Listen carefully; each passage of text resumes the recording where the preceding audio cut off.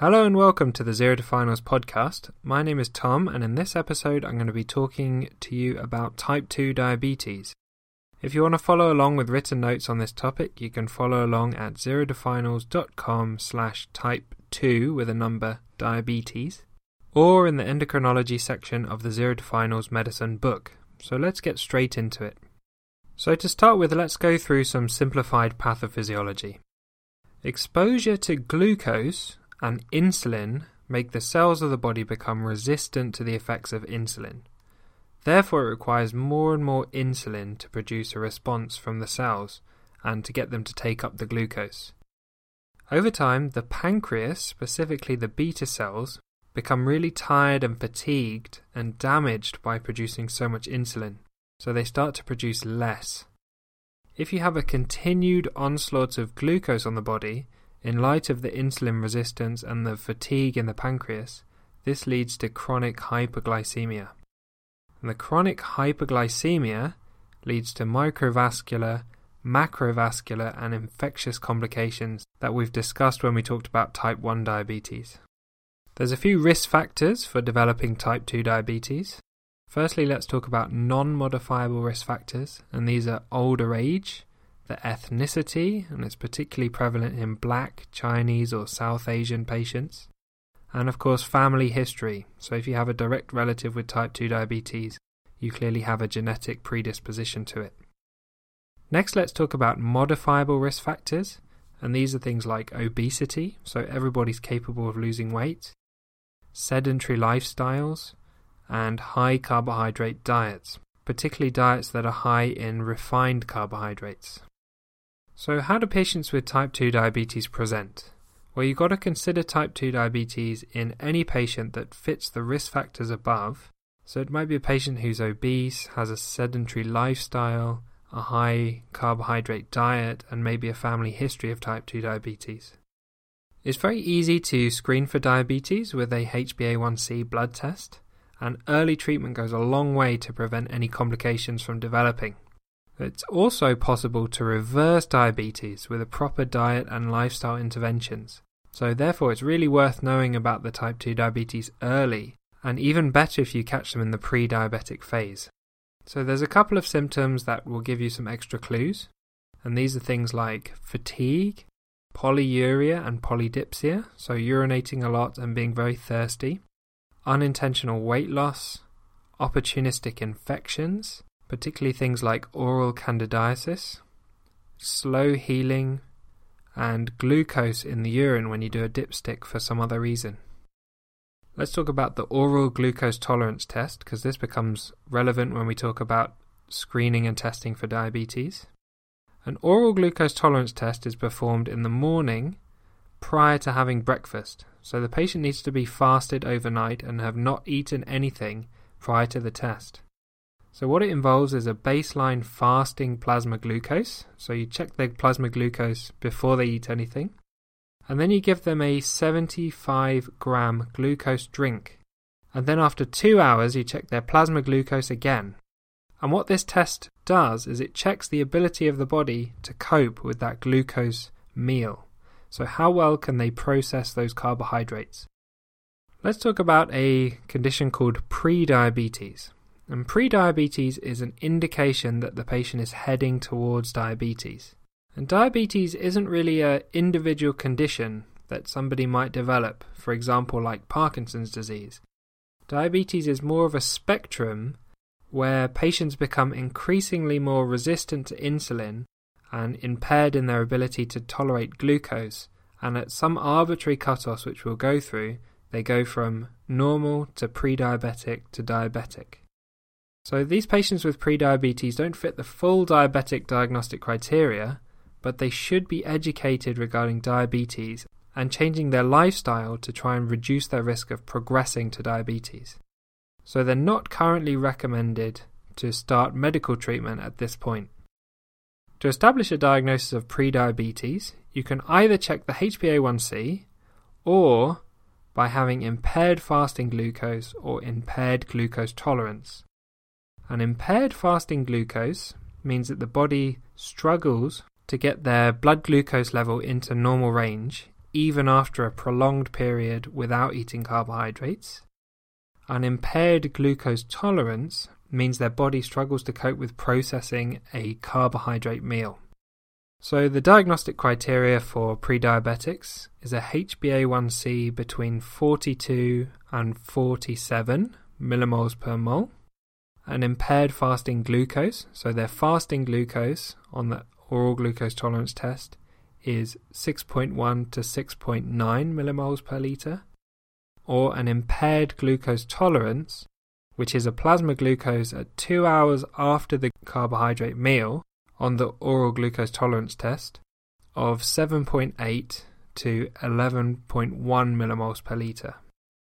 Let's talk about the diagnostic criteria for diabetes. So in order to establish that a patient has a diagnosis of diabetes, they need to meet the following criteria. They could have a HbA1c above 48 millimoles per mole, a random glucose above 11 millimoles per litre, a fasting glucose above 7 millimoles per litre, or an oral glucose tolerance test result at 2 hours after the carbohydrate meal of more than 11 millimoles per litre. Let's talk about management of type 2 diabetes, and this is quite a big topic really, so it's going to take a while to go through all the treatment recommendations and the options that are available. But by the end of this section you should have a good idea about how we manage type 2 diabetics. Patient education about the condition and the lifestyle changes that they need to make is absolutely essential.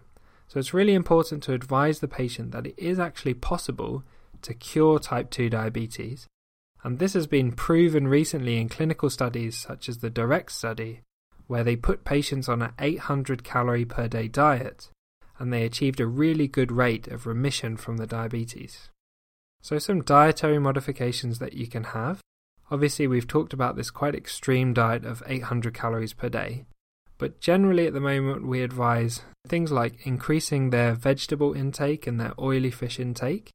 The typical advice is low glycemic and high fibre diets, and a low carbohydrate diet may in fact be more effective for treating and preventing diabetes, but this isn't really mainstream advice at the moment. There's other things we need to do, like optimizing their other risk factors. So this is like exercise and weight loss for patients who are overweight, stopping smoking because this increases their risk of all the vascular complications, and then optimizing the treatment for all the other illnesses that they might have, like hypertension, hyperlipidemia, and cardiovascular disease. And then we have to monitor these patients for complications, because patients with type 2 diabetes are really prone to getting complications. So we monitor for things like diabetic retinopathy, kidney disease, and diabetic foot. So what kind of treatment targets do we have for type 2 diabetes? Well, the SIGN guidelines from 2017 and the NICE guidelines from 2015 recommend the following HbA1c treatment targets. So firstly, we would aim for less than 48 millimoles per mole for new type 2 diabetics on the HbA1c, and less than 53 millimoles per mole for diabetics who have moved beyond just having metformin alone. Next, let's talk about the medical management of type 2 diabetes. This is based on the NICE guidelines from 2015, which were updated again in 2017. The first line treatment for type 2 diabetes is metformin, and this is titrated initially from 500 milligrams once a day up as high as the dose will go as the patient tolerates. The second line treatment is to add either sulfonylurea, pioglitazone, a DPP-4 inhibitor, or a SGLT2 inhibitor. And we'll talk about all of the pros and cons of these four medication shortly, and the decision which one to add should be based on individual factors and their tolerance of the medication. Third line treatment, once you've had metformin and you've added a second line medication, is to have triple therapy with metformin and 2 of the second line drugs combined, or with metformin plus insulin. The SIGN guidelines from 2017 suggest the use of SGLT2 inhibitors and GLP-1 inhibitors, preferentially in patients with cardiovascular disease, because these two medications improve the outcomes for patients with cardiovascular disease.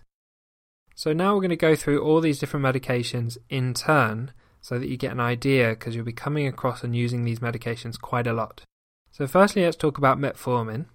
Metformin is something called a biguanide, and what it does is it increases insulin sensitivity and decreases the liver production of glucose. So it's considered to be weight neutral, so it doesn't increase or decrease body weight, and it does have some notable side effects. The main ones are GI upset, so diarrhea and abdominal pain, and these side effects of diarrhea and abdominal pain tend to be dose dependent.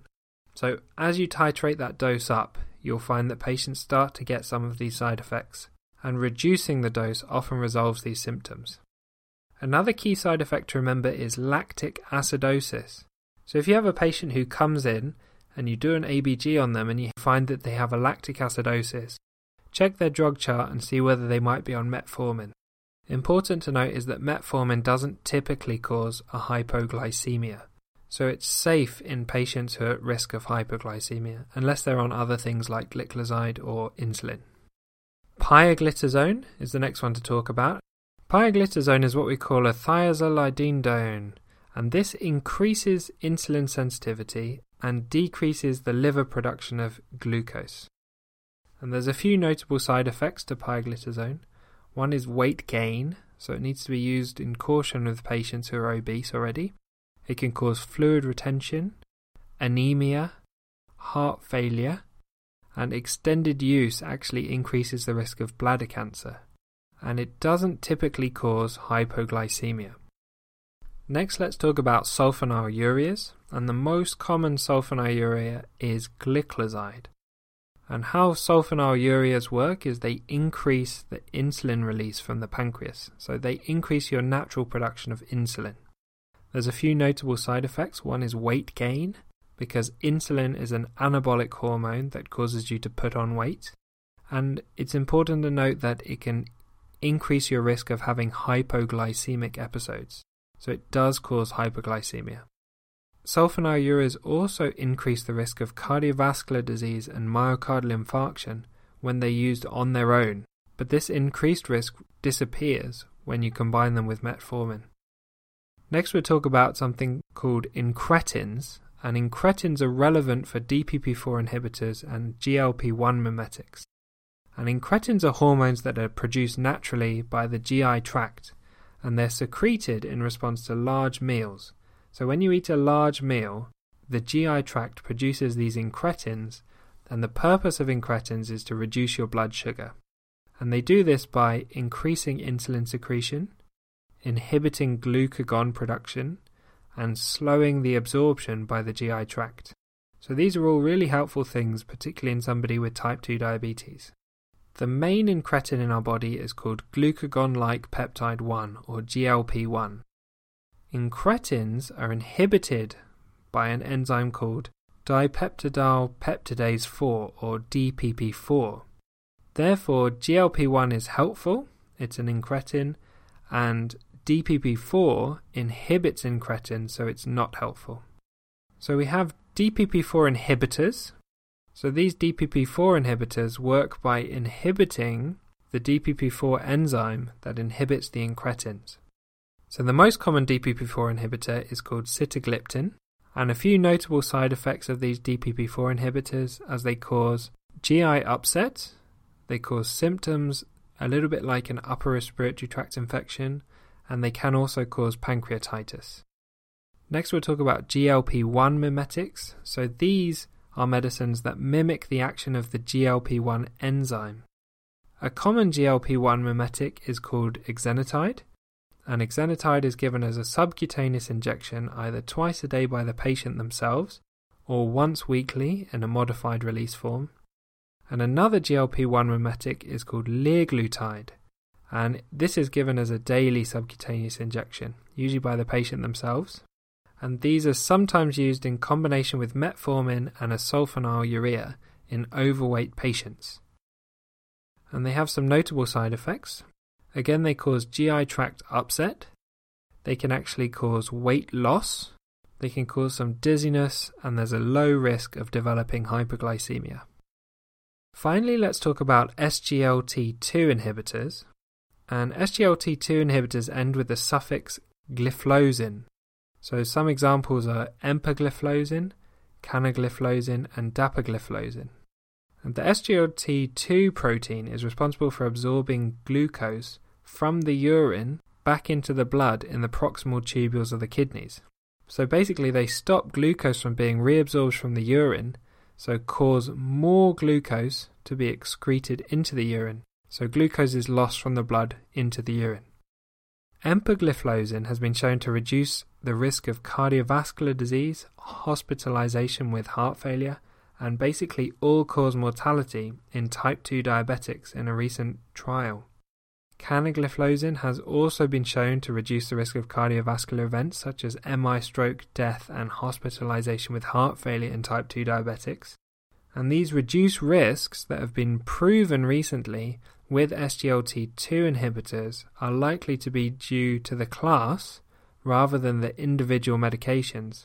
But these benefits haven't been proven for all SGLT2 inhibitors. But it looks very promising that this is a very good type of medication to protect patients with type 2 diabetics from other conditions like heart disease. There's a few notable side effects, as you might imagine glucoseuria or glucose in the urine, because that's the main mechanism of action of the drug. There's also an increased risk of developing urinary tract infections because of all that extra glucose that's going to be sitting in the urine in the bladder. They cause weight loss because essentially you're losing calories through the urine. And there's also a risk of diabetic ketoacidosis, notably with only a moderately raised glucose, but this is quite a rare complication. Now that we've covered basically all the medications that you use in type 2 diabetes, we need to talk about insulin. And we're going to go through a few different examples of insulins and their duration of action. And this is going to be a lot of names that you'll become much more familiar with as you're doing day-to-day prescriptions on real patients. You'll get to know them really well, but it's worth getting a grip on what different types of insulin are available and how you might use them. Firstly, we'll talk about rapid-acting insulins, and these start to work after about 10 minutes, and the effects last about 4 hours. So this is things like Novorapid, Humalog, and Apidra. Then you have short-acting insulins, and these start to work about 30 minutes after they're taken, and they last about 8 hours. So this is things like Act Rapid, Humulin S, and Insuman Rapid. Then you have immediate acting insulins, and these start to work about 1 hour after you take them, and the effects last about 16 hours. And this is things like Insuletard, Humulin I, and Insuman Basal. Then you have long-acting insulins, and these start to work about an hour after you take them, and the effects last about 24 hours. So these have quite a flat profile, and they're used as background insulins. So these are things like Lantus, Levemir, and then there's something called Degludec, which lasts over 40 hours. And finally, we need to talk about something called combination insulins. So these are a combination of a rapid-acting and an intermediate-acting insulin. So this is a proportion of long to short-acting insulins. So you have things like Humalog 25, which is 25% short-acting and 75% long-acting. Then there's Humalog 50, which is 50% short-acting, 50% long-acting. And then there's Novamix 30, which is 30% short-acting and 70% long-acting.